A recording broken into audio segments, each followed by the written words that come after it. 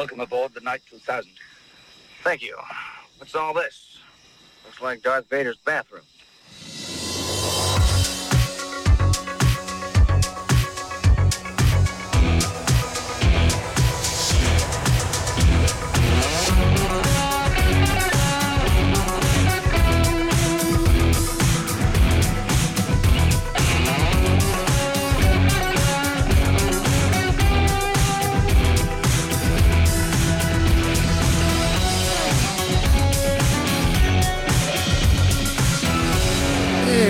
Darth Vader's bathroom.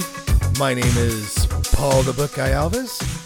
This is Season 0, Episode 2. Today we're going to be talking about the Night Industries 2000 with our, I think they're both co-hosts at this point. Sir Jimmy, how you doing, Sir Jimmy? Doing fantastic. Looking forward to all the royalties from this excellent potential iPhone ringtone we've got. Oh, we're talking millions, my friend. We're talking millions. And Nick Nugent, author of KR Companion, the Knight Rider Companion book. How you doing, sir? Hello, everyone. How you doing? I'm good. Nice.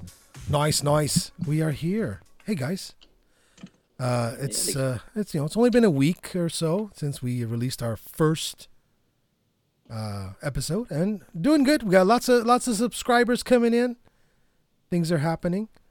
Just firing up my browser here. Get all these facts up on my screen. The Night Industries 2000. We're going to talk about the fictional Night Industries 2000, of course. The T-top, as they say on the show.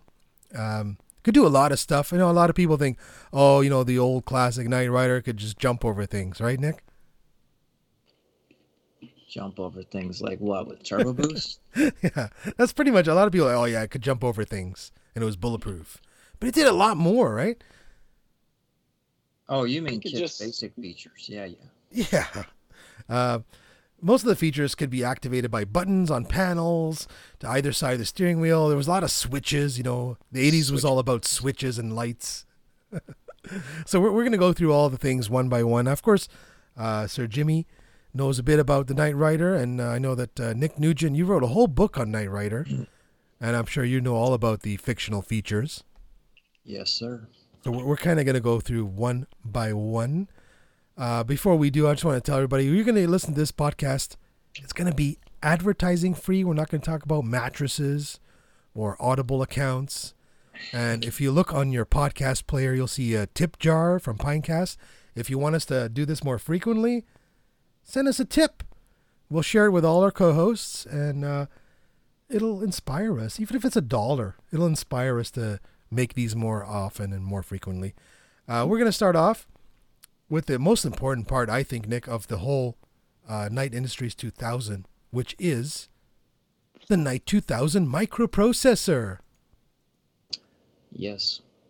So this is not to be confused with KIT. KIT is the personality, the AI, we would call it today into 2020, the AI. But the Night 2000 microprocessor is basically the hardware, right? It's the brain of KIT. Well, I think it's important to clarify that the car itself is called the Knight 2000, and the microprocessor and AI that controls it is KIT, the Night Industries 2000, which is housed inside the Knight 2000. Yes. And it's funny because AKA the Black Pontiac, if you want to. Yeah, the Black Pontiac, the T-top. Although they never really talked about KIT as being sentient throughout the series, if I'm correct. Sure, they did. Did they? Yeah, because KIT's a learning computer. Right. But I don't think they ever focused like an episode on KIT being alive or not being alive. It wasn't it was an evolution because KIT's a learning computer. He started to learn about human mannerisms and gut feelings and notions of fear and panic and pride and things of that nature. According to the show, the KIT was programmed to obey all orders given to him by his human creators, as long as they didn't violate his Star Trek fans stand by his prime directive of protecting human life, and specifically Michael's, to the best of his abilities. Yes. And the system could drive the car better than a human operator could, which I think we're going to see one day soon in self-driving cars, because a properly coded computer can definitely one day drive. My humble opinion. The computer can calculate faster. Yeah, absolutely. Although I still have this sneaky suspicion. You know when you do those Google CAPTCHAs, and it's all about identify the human in this picture or the stop sign. I'm thinking there's a car somewhere, Tesla, driving down the road, and if I get this wrong, they're gonna nail that kid. You know. So do you think that Kit's prime directive was to preserve human life, and Michael's to the best of his ability? So if there's some type of an impediment, let's say there's, you're on a tight road going around a corner and there's a cliff, and either you're going to hit a school bus full of kids or drive over a cliff and kill Michael. That's my thing with the Tesla cars. What decision is it going to make if it's up to Kit in your estimation, Nick? Kit will find the path of least resistance and least casualties. He would most likely not barrel into a bus full of kids. If he was going to go over the cliff, he would deploy some kind of countermeasures like a grappling hook or something in order to minimize the damage. But it's, that's like a rock and a hard place. It's not really sure how what direction Kit would go in, but whatever was, I think, the path of least resistance and casualties would be the most optimum. I guess you're right, because a Tesla doesn't have a grappling hook or the ability to just, spring up and fly over the bus. So really, a lot of those situations can be overcome. Tesla would probably just shut it down. Shut down in place. Yeah.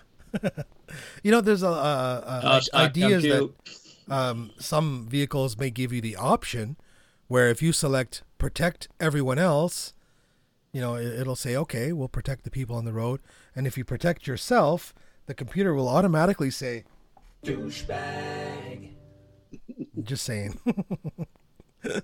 But yeah, there's a lot of things that could have been explored, especially in the remake, that really weren't. And that's one of the aspects for sure, is who will Kit save if, this happens? Will Kit, sacrifice itself and its occupant, Michael or Mike? Kit would sacrifice himself, but he would probably eject Michael out, shoot him out the roof. Shoot him out the roof. Yeah. Now, I think we're going to move on to something that I think really saved the stars of the show, being Michael and Kit many times during the series. Again, guys, I've not been cheating. I'm still waiting to watch Season 1, Episode 1 again, just before we record Season 1, Episode 1 of the show. I want to be fresh in my mind when I revisit this childhood memory. But I certainly believe that the molecular bonded shell saved their butts lots of times. Of course it did. Kit is armed with trihelical plasteel 1000 MBS, which protects him from almost all forms of firearms. Formula. Secret formula. Yeah, secret formula.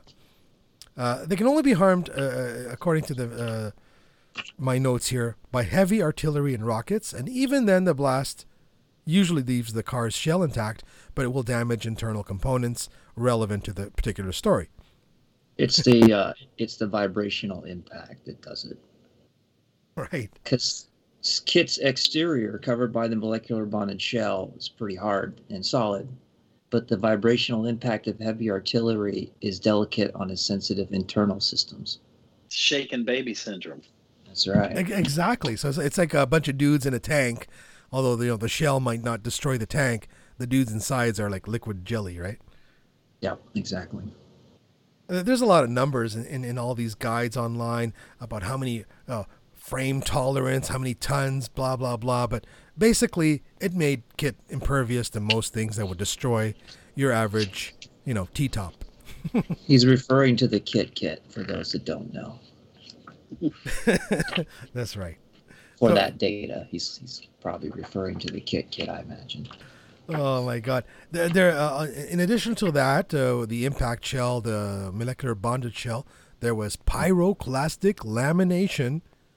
So it had Yep. a laminate on it that was a thermal resistant coating that could withstand temperatures of up to 800 degrees Fahrenheit. Yes, in season 4, Kit literally drives through lava. Yeah, and I that's was a sitting here lot. thinking Twice. about lava and how hot is lava. But, there's probably some upgrades between season 1 and season 4. Of course, yeah. Yeah, quite a few. Kit And, constantly getting upgraded from episode to episode. and to burn the book, all you need is 451, right? That's right. I'm just saying. So, I was gonna say 451 Fahrenheit, but Bradbury hates that shit, right? You gotta say 451. There's the power system. Kit is powered by the Knight Industries turbojet with modified afterburners and a computer-controlled 8-speed turbo drive transmission. 0 to 60 in 2 seconds. Wow, that's like a Tesla. well, the engine's a turbine engine, so just like a plane.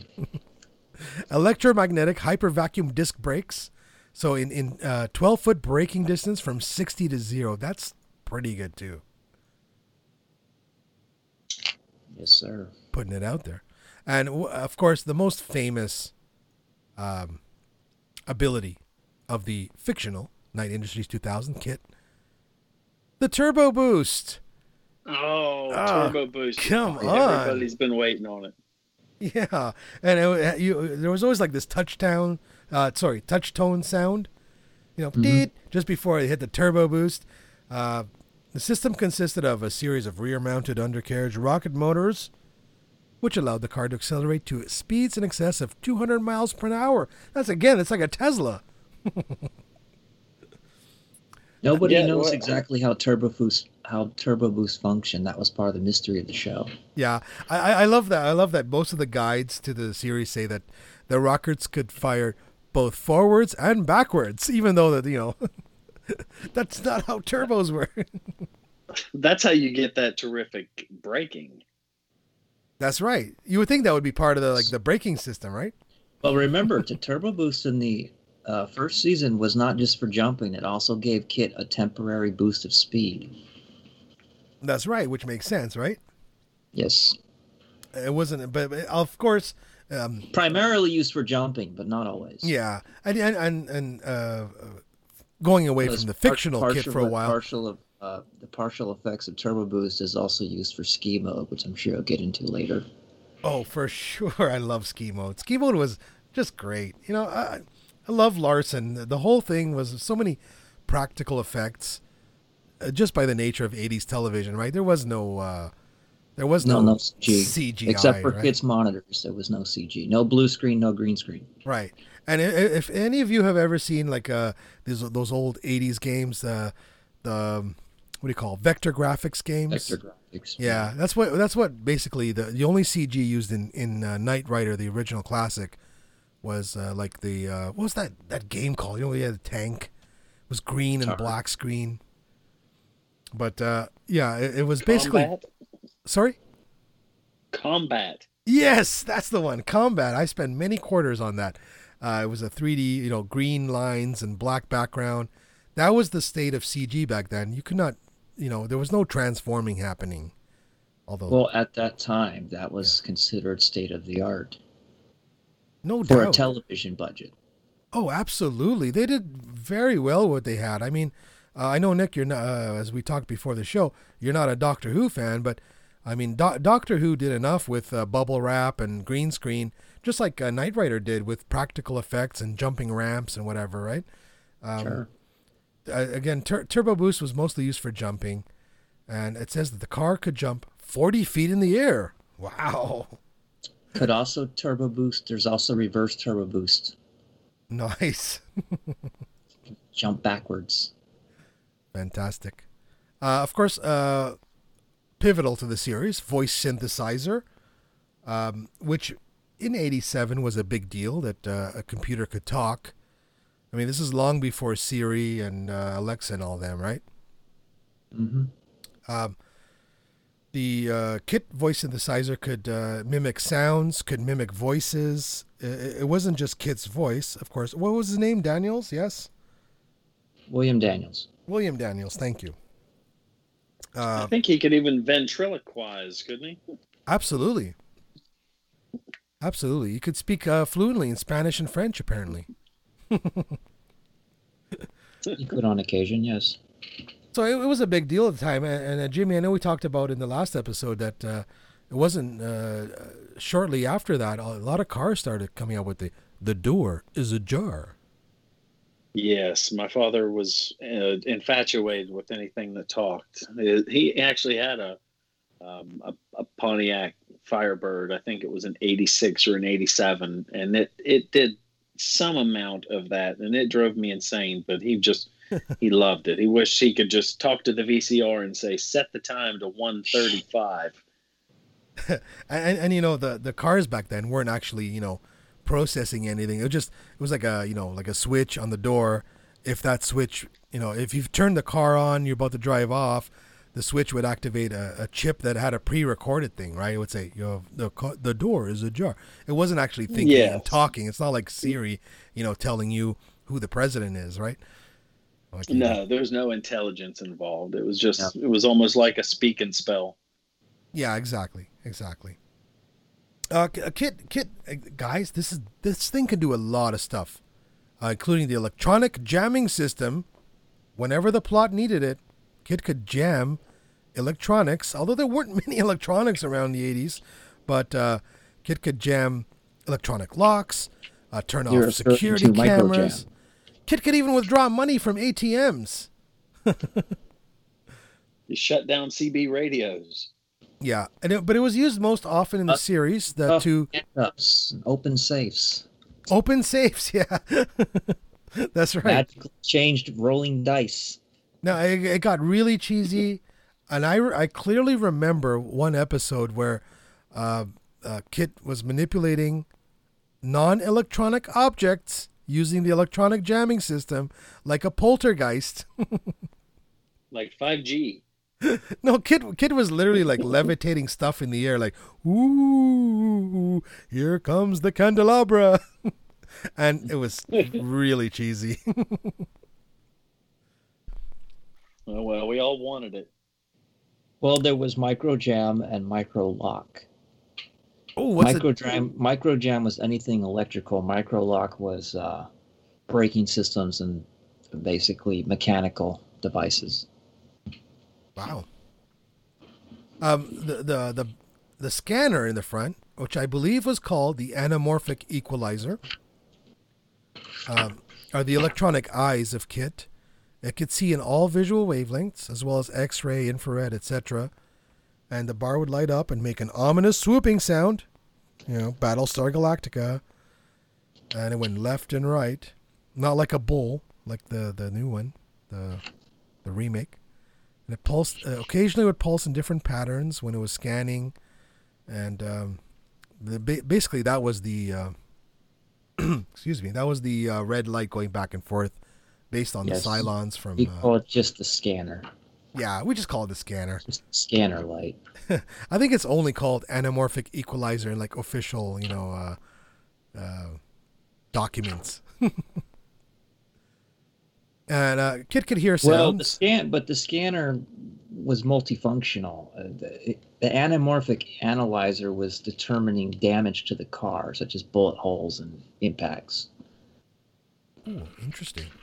The scanner could also detect areas, sense, and things like that.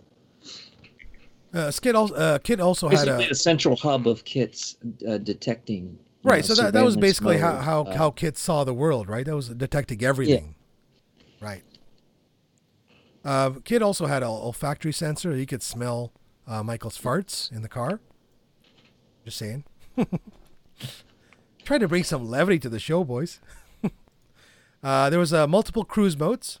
I believe in the original series we had normal cruise, which is like a car. Every car. You could drive the car, right? Yep. There was auto cruise. In auto cruise, the Kit is driving. That's correct. He could drive himself, anywhere he wanted.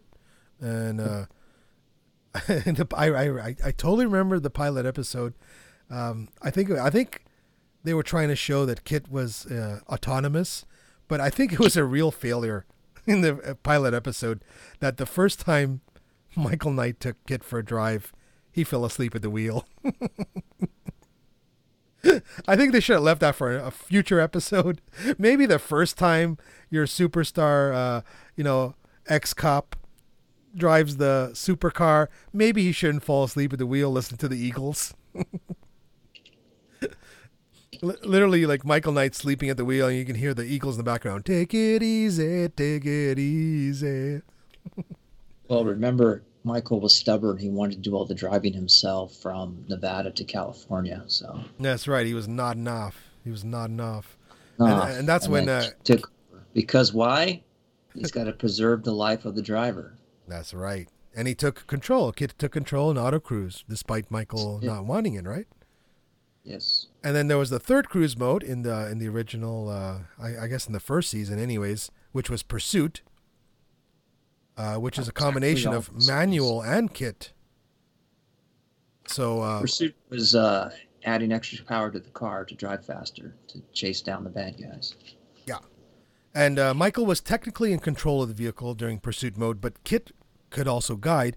So almost like every single modern car ever, unless you hack it or turn the features off. There's a lot of modern cars that have that kind of feature. To like cruise control, right? Yeah. Well, no, not even that. I mean, a lot of modern cars, right? If you're in a highway and you're gonna change lanes and there's a car there's a lot of modern cars. If you don't disable the features, they're literally gonna swerve back into the lane you were. Sure. Because they'll detect a car on the LiDAR or radar. I've driven some Cadillacs that if you swerve out of your lane or if a car comes up alongside you and it's a little bit too close, it would make the seat on the left or the right side vibrate, so you would know without looking or hearing anything that there was an obstruction or a danger that was on one side of the car or the other. And the first time it happened to me, I was driving a car that wasn't mine, and nobody told me about this, and it really kind of scared me. And they oh yeah, that's this, and I'm like, you're right. Somebody almost hit me in the passenger side of the car, and I swerved out of the way. So I think that technology is viable. Viable and not so much a bad thing. I mean, there's a lot of modern vehicles. We're talking like 2018, 2019, 2020 models. If you're on the highway, you've been traveling for a while, if there's a vehicle in front of you, and some of these cars are equipped with the LiDAR, the same LiDAR that's on like a Tesla, if you accelerate to the point where you're going to hit the car in front of you, the car will literally decelerate, whether you like it or not. It's like Kit taking over and saying, I'm going to protect Sir Jimmy or Nick. We're going to decelerate a bit. We're not going to let him hit the car in front of us. But, that's the solution for road rage. And I like to think, as a Knight Rider fan, maybe not a super fan like Nick, but as a Knight Rider fan, I like to think that some of these engineers were inspired by KR-87, Of course they were. If all else failed and Kit was going berserk, or they just need to shut Kit off, there was computer override. There was a dial, a setting under the dash that shuts down Kit. Turns him into a car, like not KARR, just a regular car. I'm sorry, Dave. That's right. I'm not able to do that. And they said they should have thought about that in the year 2000, 2001. That's right. Not only was the computer override, which shut down Kit completely, there was a manual override, where you could lock Kit out of the vehicle controls. So Kit had no control over his own, I guess, for lack of a better word, his body. Yes. And that's in the first episode. Not the first season. Episode 8, Trust Doesn't Rut. Excuse me, Trust Doesn't Rust. And That's what. Kit also had Police Lights and Sirens, which you see, I think in season 2 or 3, where he actually had lights come up and and taken from, I think, Airwolf, he also had silent mode, where he could quieten his engines. Yes. Really fun one, Nick. The grappling hook. We've talked about it, I think, off microphone before, but the grappling hook, that was a lot of fun. Every time it's used. Seemed to come out of 2 places, too, which was kind of weird. Yeah. It changed all the time. Based on where the story needs the grappling hook to be, there it is, right? Which didn't make much sense. I mean, it would make more sense in the reboot because, it transforms. But, yeah. I don't want to give away any spoilers here for our Goliath Returns episode, which I believe is in season 2. But Yes. skip ahead a few seconds, people, if you don't want to get spoiled for season 2. But Kit has a parachute. Oil slick, smoke release, which I believe is used in the first episode, I think. Yes. Which is always fun. I think every car should have smoke. Dirt race. Every car should have oil slick. Get those Also, tailgaters. smoke screen. Yeah, smoke screen. Yeah, that'd be great. I think not the first episode, but one of the early episodes. There's a flamethrower that comes out of the kit. Yes, that would be Deadly Maneuvers. Yes, and if I'm seeing it right, It's I think episode 2. Oh, spoilers! Episode 2. Kit could also take care of Antifa if he really wanted to, because he had a tear gas canisters. Used sometime in season 1.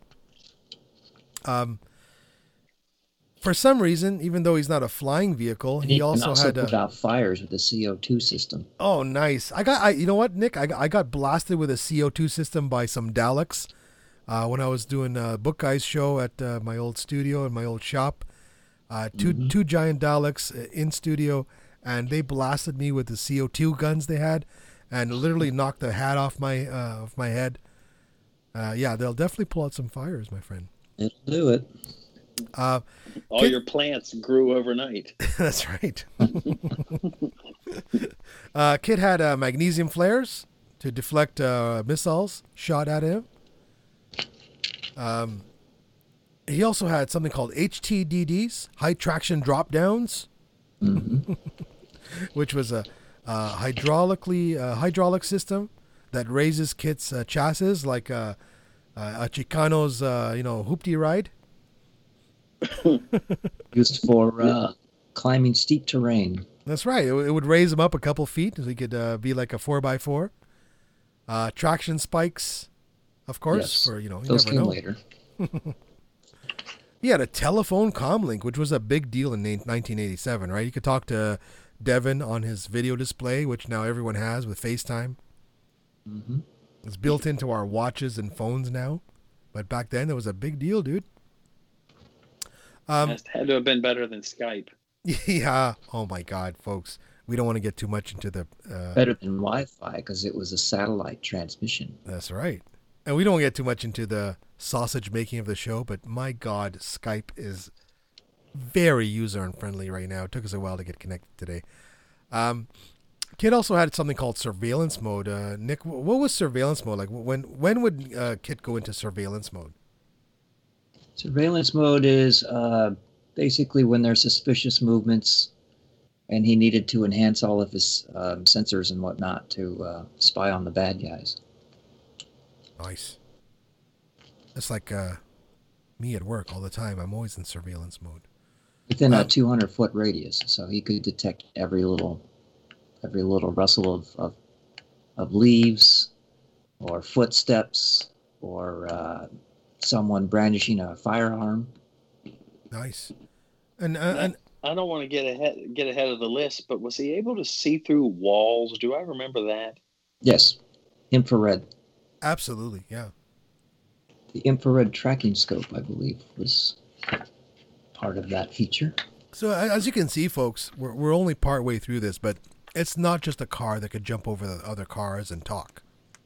There was a lot of features to the original kit, including, I believe, in season 2 or 3, Bonnie using a giant wrench that usually was set to about a 2.5-inch size bolt. The wrench was always open like 2 inches. With a giant wrench, she installed a laser on Kit at some point, I believe. Yes, that would be Trust Doesn't Rust. Nice. Season 1. You had to have the giant wrench so that you knew she had a tool that she was doing something. Yeah. So. The laser was equally as big as the wrench. That's right. Kid also had a bomb sniffer. Yeah. A medical scanner. You could actually scan Michael Knight and see how drunk he was at any point. Just saying. Vital signs, yeah. My God. Deflatable tires, you know. Bulletproof deflatable tires. Gotta love it, eh? Yeah, you could deflate the tire so that you could crawl under something. That's right. Well, Like he you also could get into the tires so that someone couldn't drive off with him. Perfect. Or so you could sneak underneath of one of those arms at a parking garage and not have to pay. That's right. And by the way, speaking of people sneaking off with Kit, we're going to talk about it, I think, in episode 1. But Nick, I'm 98.9% sure that you know why they added that whole storyline in episode 1 of the, basically I think they were like kind of like the criminals from Home Alone. Thieves. The guys that were trying to steal Kit. Yeah, that was for comedic effect because Glenn thought it was funny.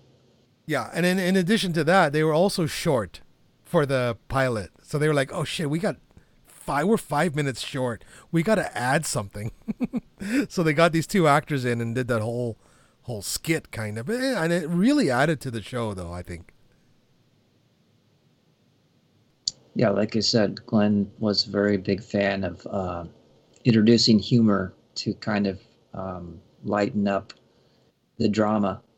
He didn't like his shows being too tense or too dramatic. He liked to throw in sprinkles of humor to give people a resting point. Absolutely. If Michael snagged the Lady of the Week, Kit did have self-tinting windows. Yes. For various situations. The self-tinting windows come in handy when the car has to drive itself and appear to not have a driver inside. Yeah. Sleeping Michael at the wheel and take it easy, take it easy. Kid also had a voice stress analyzer, so he could basically, it was like a lie detector. Yep. I think season 2 or 3 that comes in. Automatic doors, they opened and closed automatically, which I think in 2020 is most SUVs have automatic opening back doors. There's a lot of SUVs and cars right now. All you have to do is, like, if you have the key fob in your pocket, so within like Bluetooth range, if you just woggle your foot under the back bumper, the rear door will open. So you can like walk up to your car now with a bunch of boxes in your hand, waggle your feet under the bumper and it opens. So not a big deal now. Auto doors, sunroof, trunk, lid, a lot of that is automatic. I mean, I had a Volkswagen where it automatically opened drop the top or whatever. But back then that was a big deal. Kid also had rotating license plates. And I think that solved a lot of the continuity issues in the first few episodes because... see that in the episode Brother's Keeper. Oh, nice. Yes, that's correct. But I think even in the first couple episodes, the license plate would change, not on purpose, but I think they solved that in like season 2 or 3 by saying that, showing that it just changes. Like, you guys didn't find any mistakes. This is why it changed, Sure. And one of my favorite features, other than turbo boost, obviously, the seat ejection system, which I think we get to see in the first episode next week. Yes, we do. That's something that excited all the kids. No doubt. And Kit was so good at calculating those ejections that not only would he eject Michael out of the seat, Michael would land gently on the roof of whatever building they were, trying to get into. Yep. Kit didn't have seat belts, so to speak. Although sometimes Kit had seatbelts in the first pilot episode, and then they were replaced by what they called the. Oh man, I hate it. Check the book. Check the Knight Rider Companion. Check it. Yeah, that's why I wrote this book, so I have to remember all this stuff. The series of lasers that were holding people in place. I got it here. I don't want to trump you. I just happen to have it prepared. Passive laser restraint system. There you go. Yeah. So it's kind of like the damping, like the Star Trek Enterprise would have, where it keeps the people from flying through the windshield. So it was invented for that reason. And I don't think you saw seatbelts anytime in the rest you of the do series. see them in the pilot. Yeah, just in the pilot. In the Demolition Derby race, they actually do have seatbelts. Yeah, even in the reboot, which we're not going to get into for many months from now, but there's no seatbelts. It's just a restraint system. Well, once you have a passive laser restraint system, you don't need seatbelts anymore. You never go back. Yeah. Right. Video display monitors are listed as a feature of Kit, although again, so many cars now, at the very least, have like a 12-inch iPad in the middle of the display.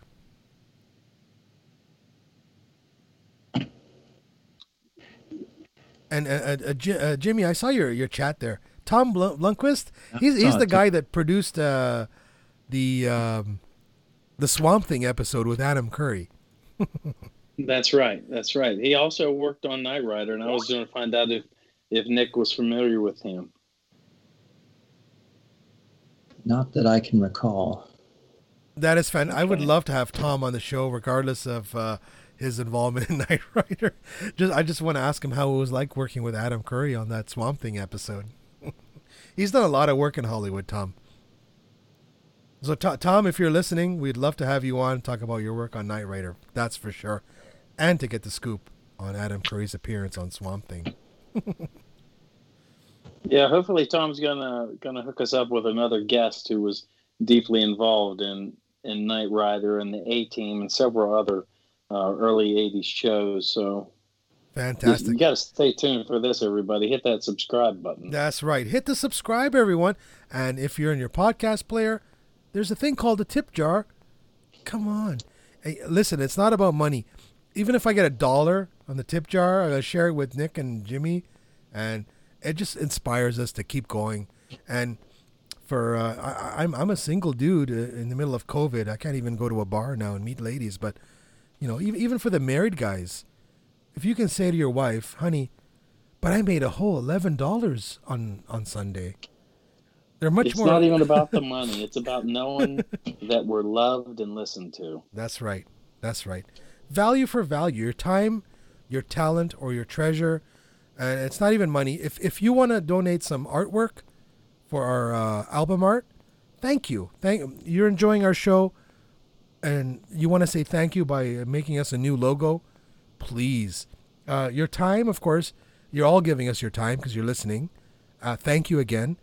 And if you can't contribute your time or your talent, then please send us your treasure. $1, $5, whatever. Send it over. We'd love it. And we will use it towards the show and towards telling Jimmy's wife that, look, Jimmy made $5 this week. He's a bread earner. Leave him alone. He's on Skype.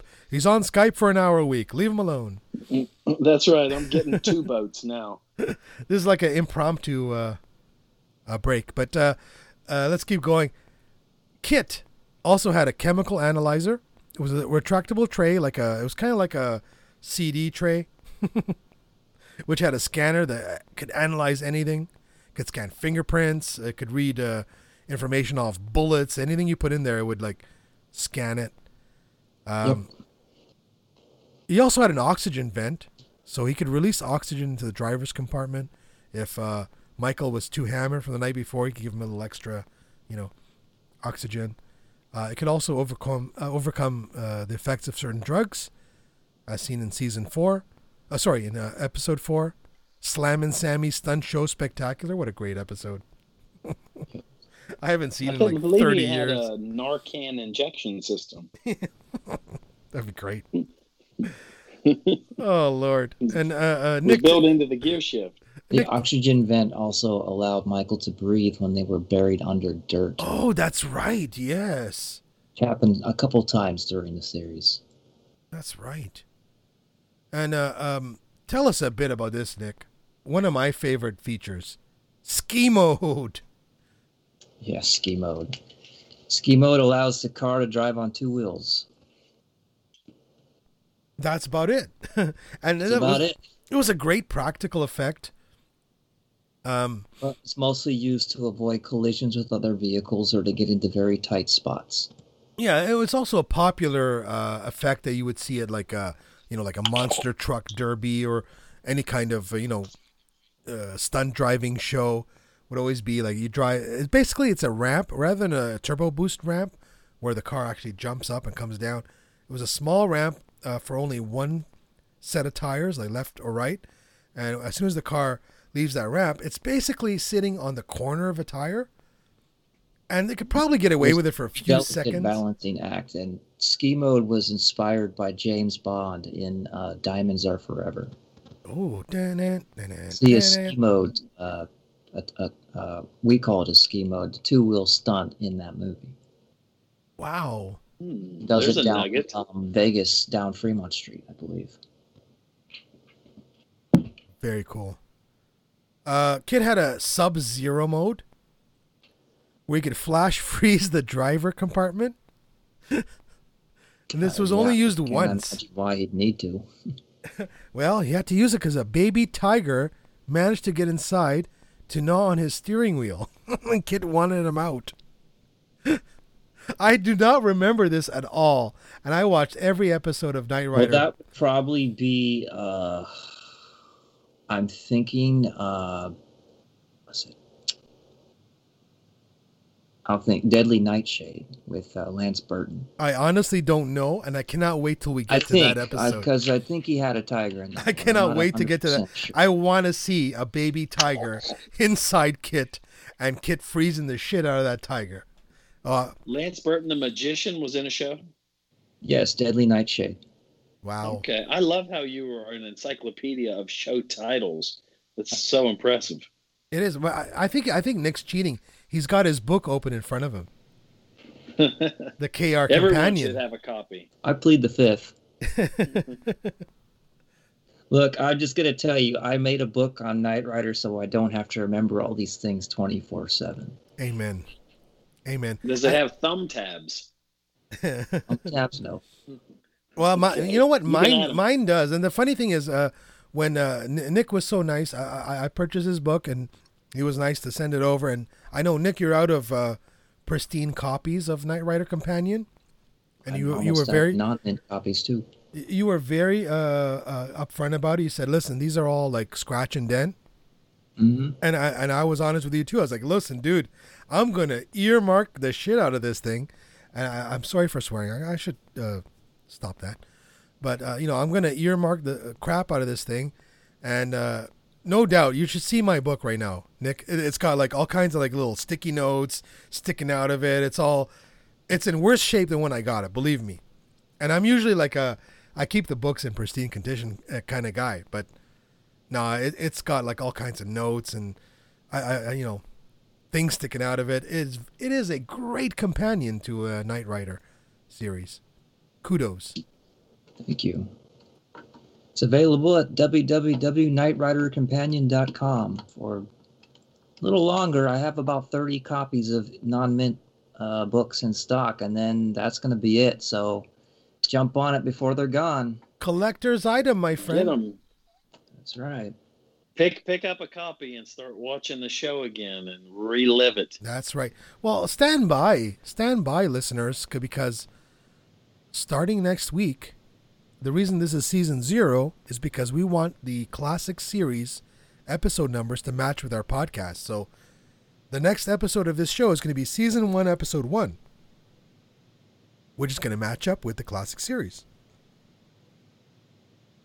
So that makes it easy to follow along. Absolutely. So we want, like, if you're going to watch season 1, episode 1 of Knight Rider, either you're going to get the DVDs, you're going to download it from iTunes or wherever you get it. You could listen to our show first and then watch the episode, or vice versa. But we're going to watch with new eyes this show that I watched back in 1987. And then we're going to talk about it here. We're going to deconstruct it like No Agenda deconstructs the news. And it's going to be fun. So next episode we're going to bring on a series of guests as this goes through, different people with different perspectives. That's right. That's right. It's not just going to be the three of us. We're going to have some exciting guests coming up. I know we don't want to mention any of them now, but I'm pretty excited. I've got at least 2 guests so far that were on the show, as in actors, playing I'm going to say pivotal roles. And kind of the reason we're sort of slowing down our release schedule is because, like, I've got one lady for season 1, episode 5, and I'm trying to nail her down. Sorry, that came out wrong. I'm trying to cement her appearance before we get to that episode, because I would love to have actual actors, even if they play like a bit role. I want to have them on that specific episode, to talk with us about how it was on set and whatever. And if you're listening, if you were part of the Knight Rider thing, at any point, if you know someone that was even part of the crew, which is pivotal, of course, to any TV show, let us know. You can contact us through Starship Alves. That's starshipalves.com, and click contact us. I'd love to have you on, or have your friend on, or whoever was part of the show. And we're trying our best. But again, this is a show that happened in 1987. So through my own research, a lot of people have passed on. It's been a long time. If you were 50 years old working on Knight Rider in 1987, you're no longer with us. God bless you. The universe bless you. So we're trying our best. The Hoff, if you're listening, starshipalves.com, contact me, sir. Love to have you on. But we are trying our best to have guests that were part of these episodes along with us. Regardless, next episode is going to be season 1, episode 1. What's the name of that title, Nick? Night of the Phoenix. Yeah, Night of the Phoenix. I think the first 1 and 2, it was a TV movie, right? Yes, it was originally a 2-hour made-for-television movie, and Night of the Phoenix came out of syndication after that. So, Nick, do you think we should split that up in 2, or should we just do like an epic season 1, episode 1 and 2 altogether? If you can sit through 2 hours, sure. Hey, I can. I'm single. I'm asking you guys. No, that's no problem. I say, yeah, that would be like the big extravaganza, the big kickoff. That's the way to go. You mean your season premiere of your podcast? That's right. Ooh, yes. If you're tuning in, you can't get enough. That's right. So we're going to go through the episodes one at a time. We're going to give some inside information. We're going to, I don't know, Nick. I've listened to other Knight Rider podcasts where they go through everything that happens in the episode. I think we could just give a rundown and just sort of chat about the episode in general. I don't think we need to like say, oh, Michael does this and Michael does that and Devin does that, because what's the point of that, right? Like, I mean, you just watch the damn show. Commentaries. Yeah, just watch the damn show. Like we're gonna give a synopsis of the episode, and then we're gonna just discuss it in general. We're not gonna say Michael opened the door and then inside the door was this and then Kit did this. No, that's stupid. In this scene, David Hasselhoff's coffee was cold, so we had to wait around 15 minutes for the new coffee to show up. But no one could find the script woman at the time. But I've listened to a few podcasts. Coffee was cold, that Kit could have heated it up. Yeah, that's right. But I listen to pretty much every Knight Rider podcast, period. And some of them will literally go through an hour and a half telling you exactly what happened in the 42-minute episode. And I'm like, what's the point of that? So we're going to watch it. We're going to sit down with fresh eyes. I'm hoping we can all watch it within like 24 hours of recording. And we're going to go through, we'll give a synopsis of what happens in the episode. And then we'll talk about, fun facts about that episode. And we'll take it from there. I mean, if it's not enough for, an hour-long episode, who cares? We'll do 3 episodes in one. That's fine. And back to Knight Industries 2000 and all the features. We're almost there, boys. We're almost there. Sleep gas. Kit could spray gas in the driver compartment that would render an unwanted occupant unconscious, which, of course, made Michael Knight's date nights more fun. Sorry. I went all Bill Cosby. I went all Bill Cosby there. I'm just touching that one, Paul. That's on you. Ladies, I'm just kidding. That was a Bill Cosby joke. You just made it even worse. and just to fix it all, Kid also had air vac. So if Michael ordered him to do that, Kid would just expel all the breathable air from the driver compartment and save the lady. He is there to preserve all human life. Send your emails to john@dvorak.com. Hey now. Kid also had a trajectory guidance system which allowed him to calculate the perfect trajectory so that the car could turbo boost out in a stationary position or if it was trapped under something.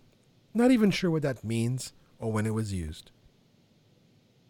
Well, would you want me to clarify that for you? Please, Nick. That's why you're here, sir. I'm just a, I'm a fan from the 80s. The trajectory guide was mainly used with turbo boost to allow him to jump at an arc anywhere within 90 degrees. Awesome. And turbo boost didn't only just operate with the reverse or with a forward thrust, but it could also turbo boost from a standing position, standing still. The trajectory guide was used several times throughout the show, basically so that Kit could build up power to break through being buried alive or trapped in a cargo container or a car crusher. Okay, I vaguely remember the car crusher. Other scenarios. No, I don't remember. I'm just saying because I have not rewatched the series yet. I'm waiting for us to go through it one by one so it can be fresh in my memory. But I don't remember at any point where Kit was just sitting there and all of a sudden jumped. Well, you need to rewatch the series because it does happen. That's what we're going to do. Something I know a little bit about, but not much. I remember it was so cool when I first saw it. And looking back with adult eyes, I realized that it was kind of fudged a bit. Nick, you know a lot more about this than I do, but I think that this feature was brought about by the guy who did the Batmobile from the 1960s Batman. I could be wrong. Correct me if I am. Which is Super Pursuit Mode. Yes, that was created by George Barris. And that is the Batmobile guy, right? Yes, 66 Batmobile. And he did a lot of cars in Hollywood, right? He did, yes, but the DeLorean wasn't one of them. Okay, gotcha. Now, I'm just gonna before you get into it, Nick. I'm That's gonna say, you, Michael. I remember Super Pursuit Mode was so cool. There was cool music, probably Stu Phillips music kicking, and Kid would stuff would come out of him, and spoilers and doodads would come out of the car as he was driving, and it would just transform into this thing with extra spoilers, and it was Kit times 2, superior Kit. Still there? Still here. I got too excited about Super Pursuit Mode. I almost fell out of my chair. It was so cool. Things came out of Kit up and down, left and right, wings and gull wings, and I don't know, like spoilers came out, and Air ramps, vents, rocket boosters, all kinds of things. stabilizers. Yeah, all this cool stuff came out, and all of a sudden, Rockets. Kit was like super Kit. Well, it was an attempt back in those days to put a new spin on Kit by literally having the car transform. But again, this is before visual effects and CGI. This was all practically done with real moving parts.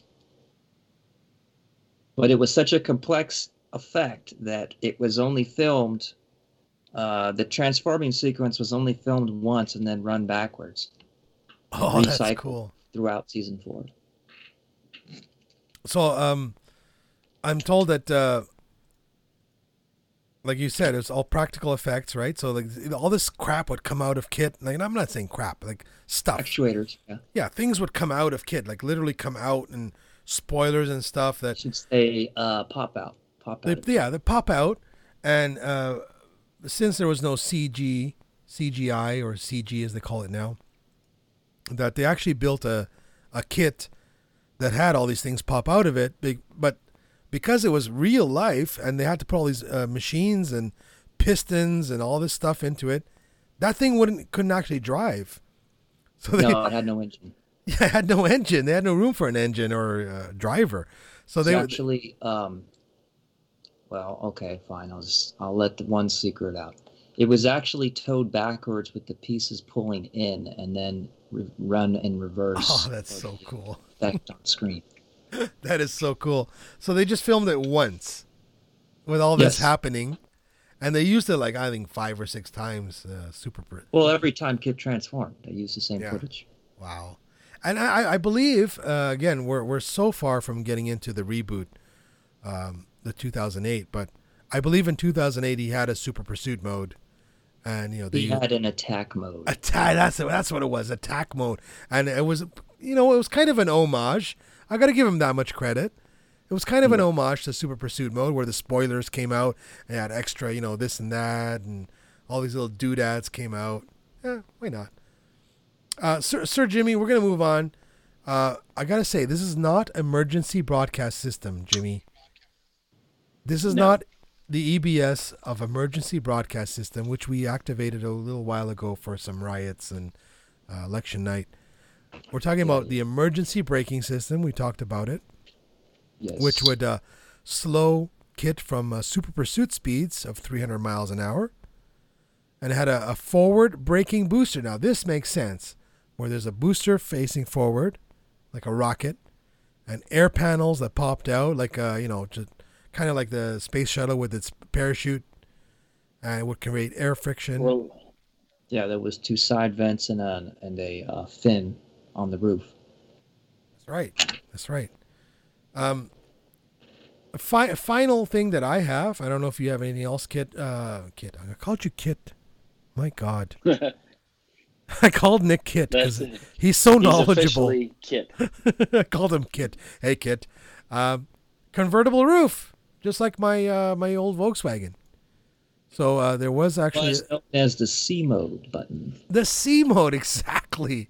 You could bring the top down, and Kit became a convertible. Tucked into the back seat. So, according to episode 5, all of these systems were designed at Stanford University, and the fictional Kit's total production cost was estimated at $12 million in 1982, which would equal $25,440,000 in 2006 dollars. However, due to inflation, or was it the $6 million man? Yeah, that's right. Okay. Also a Glenn Larson show. That's right. So they doubled it. Also a Glenn Larson show. Well, it was unofficially. He didn't receive the creator credit, but he was involved with it. And we're gonna leave the last piece of equipment. By the way, that whole total in 2006 dollars would be $52.9 million, which is nothing. I mean, you can't even build a Tesla for that nowadays. No. you need like 140 million to develop a Tesla, but you know, hey, the numbers were pretty good. You know, ballpark, right? Then you have to take into account all the repair cost as well. That's right. Well, Maintenance ain't cheap. Come on, repair cost. Bonnie just had that 2-inch wrench. She could fix everything. Just saying. And I don't know, Nick, did I miss any of the super features of Kit here, or are we complete here? Let's see. Talked about, Kit could fire rockets. Oh, yes. And, in case he went to war. Kit's features were mainly defensive. He wasn't an offensive device. Yeah, I got to say one thing about Glenn Larson. The morality of his shows were always superb. Maybe I'm not, saying that in the right way, but it was the X-ray feature, which came in handy. That's how he saw through buildings. Kid was always defensive and protective, and even through his Battlestar Galactica, $6 Million Man, he always had great morals in his shows, and Universe or God Bless, depending on your religion, but Universe or God Bless Glenn Larson, he brought a lot of joy to our lives in the 80s and 70s, 80s, and 90s. There's one more piece of equipment that we forgot to talk about, which I think was pivotal to the series, and I've got one on my wrist right now. I know we don't have our cameras on today, but the only reason I bought this thing is the Comlink. That's right. Michael Knight had like a calculator wristwatch that he could talk to Kit. And please, if anyone out there has a really good Knight Rider Apple Watch face, I want it. And I want a Daniel's voice for my Siri. He could talk to Kit. It was basically a modified 80s LCD AM radio watch. I had one of those, I think, at one point. And he could talk to Kit. In an emergency, he could activate a homing beacon. It was an advanced Orgala watch with a sticker over the top of it. Oh, nice. AM/FM watch. Practical effects, guys. Practical effects. Mm-hmm. The moral of today's episode, which is kind of geeky, is that the Knight Industries 2000 kit of the 1987 series wasn't just a fast car, a T-top that could go fast and jump over things. It was actually a pretty advanced automobile, AI. It was a sentient being where thanks to Daniels insisted that Kit develop as a character. Daniels insisted that Kit did not have a, Dalek voice. I am Kit. Daniels, the actor. Now correct me if I'm wrong, Nick, but I believe it was Daniels who convinced Glenn Larson that Kit should have a human voice. It should develop as a character, and it should not sound like a robot. And it turned out the way it did. Yes, he also refused to take a screen credit because he wanted Kit to be his own character. Phenomenal. And I think Daniels and the Hoff only met at like the Christmas party. Yes, several years later. Oh, several years later. Wow, it wasn't even the first year? I don't think it was the first year, but that's great. They never met on set. They only met at the Christmas party. That's amazing. At the Christmas party, a lot of people don't realize this, but William Daniels was actually there, providing the voice of Kit. They had a Kit car on display. We all know that Kit has that audio track where he talks about his many features with the NBC promotional track. But what a lot of people don't understand is that, like I said, William Daniels was actually there for a short time to talk to kids who were at the party. And that idea is what inspired the Talk with Kit display at Universal Studios. That's awesome. Yeah.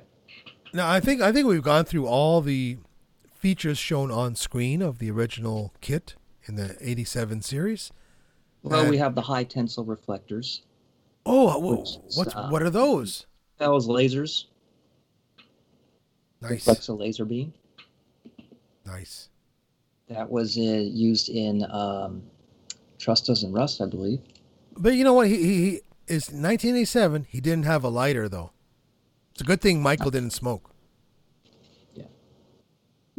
Just saying. We also have Kit's radar. Radar is very important. Absolutely. It's throughout the entire series. Now, guys, Sir Jimmy. Anything else that we missed? I'm saying we can always come back, right? Homing. No, we want emails. We want people to tell us what we missed. What are you passionate about? And you can reach us. What are you upset that we didn't? Well, we forgot Kit's printer. Oh yeah, he had a printer. That's right. You could send Kit a fax. But if we missed anything, was it a dot matrix? If we missed anything, as Sir Jimmy said, if you missed anything, you can contact us through starshipalways.com or the feedback link in the show notes. Or hey, send us a tip and email us through starshipalways.com. That's starshipalves.com, and we'd love to speak to you about it. Guys, are you ready for the next episode? Because we are going to be watching Season 1, Episode 1 and 2, which is the TV movie. And we'll figure out a time to record that. I think we have to come at it with fresh eyes. And the next episode you folks will hear will be Season 1, Episode 1. What's the name of the title there, Nick? Night of the Phoenix. Night of the Phoenix, where Michael Long becomes Michael Knight. That'll be fun. So looking forward to restarting. I was in middle school at the time, and this is going to be an adventure. Can't wait. This will be fun, and I believe you can find all of the episodes on iTunes. I'm not sure what other services you can find it legally to watch, but I definitely believe that on iTunes you can download and buy the season, and this will be fun for sure. Let's just say adios, guys. I think we're done for the day. Sounds good. Had a great time. Adios. Adios, mofos. Till the next time. And such.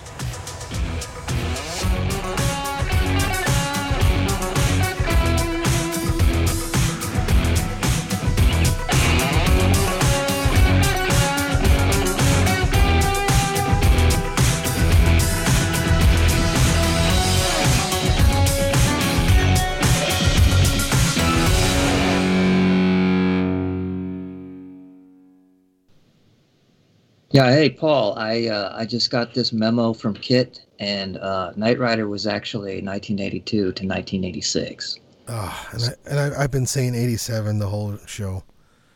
Kit wants to be properly represented. God damn it! He's a touchy car.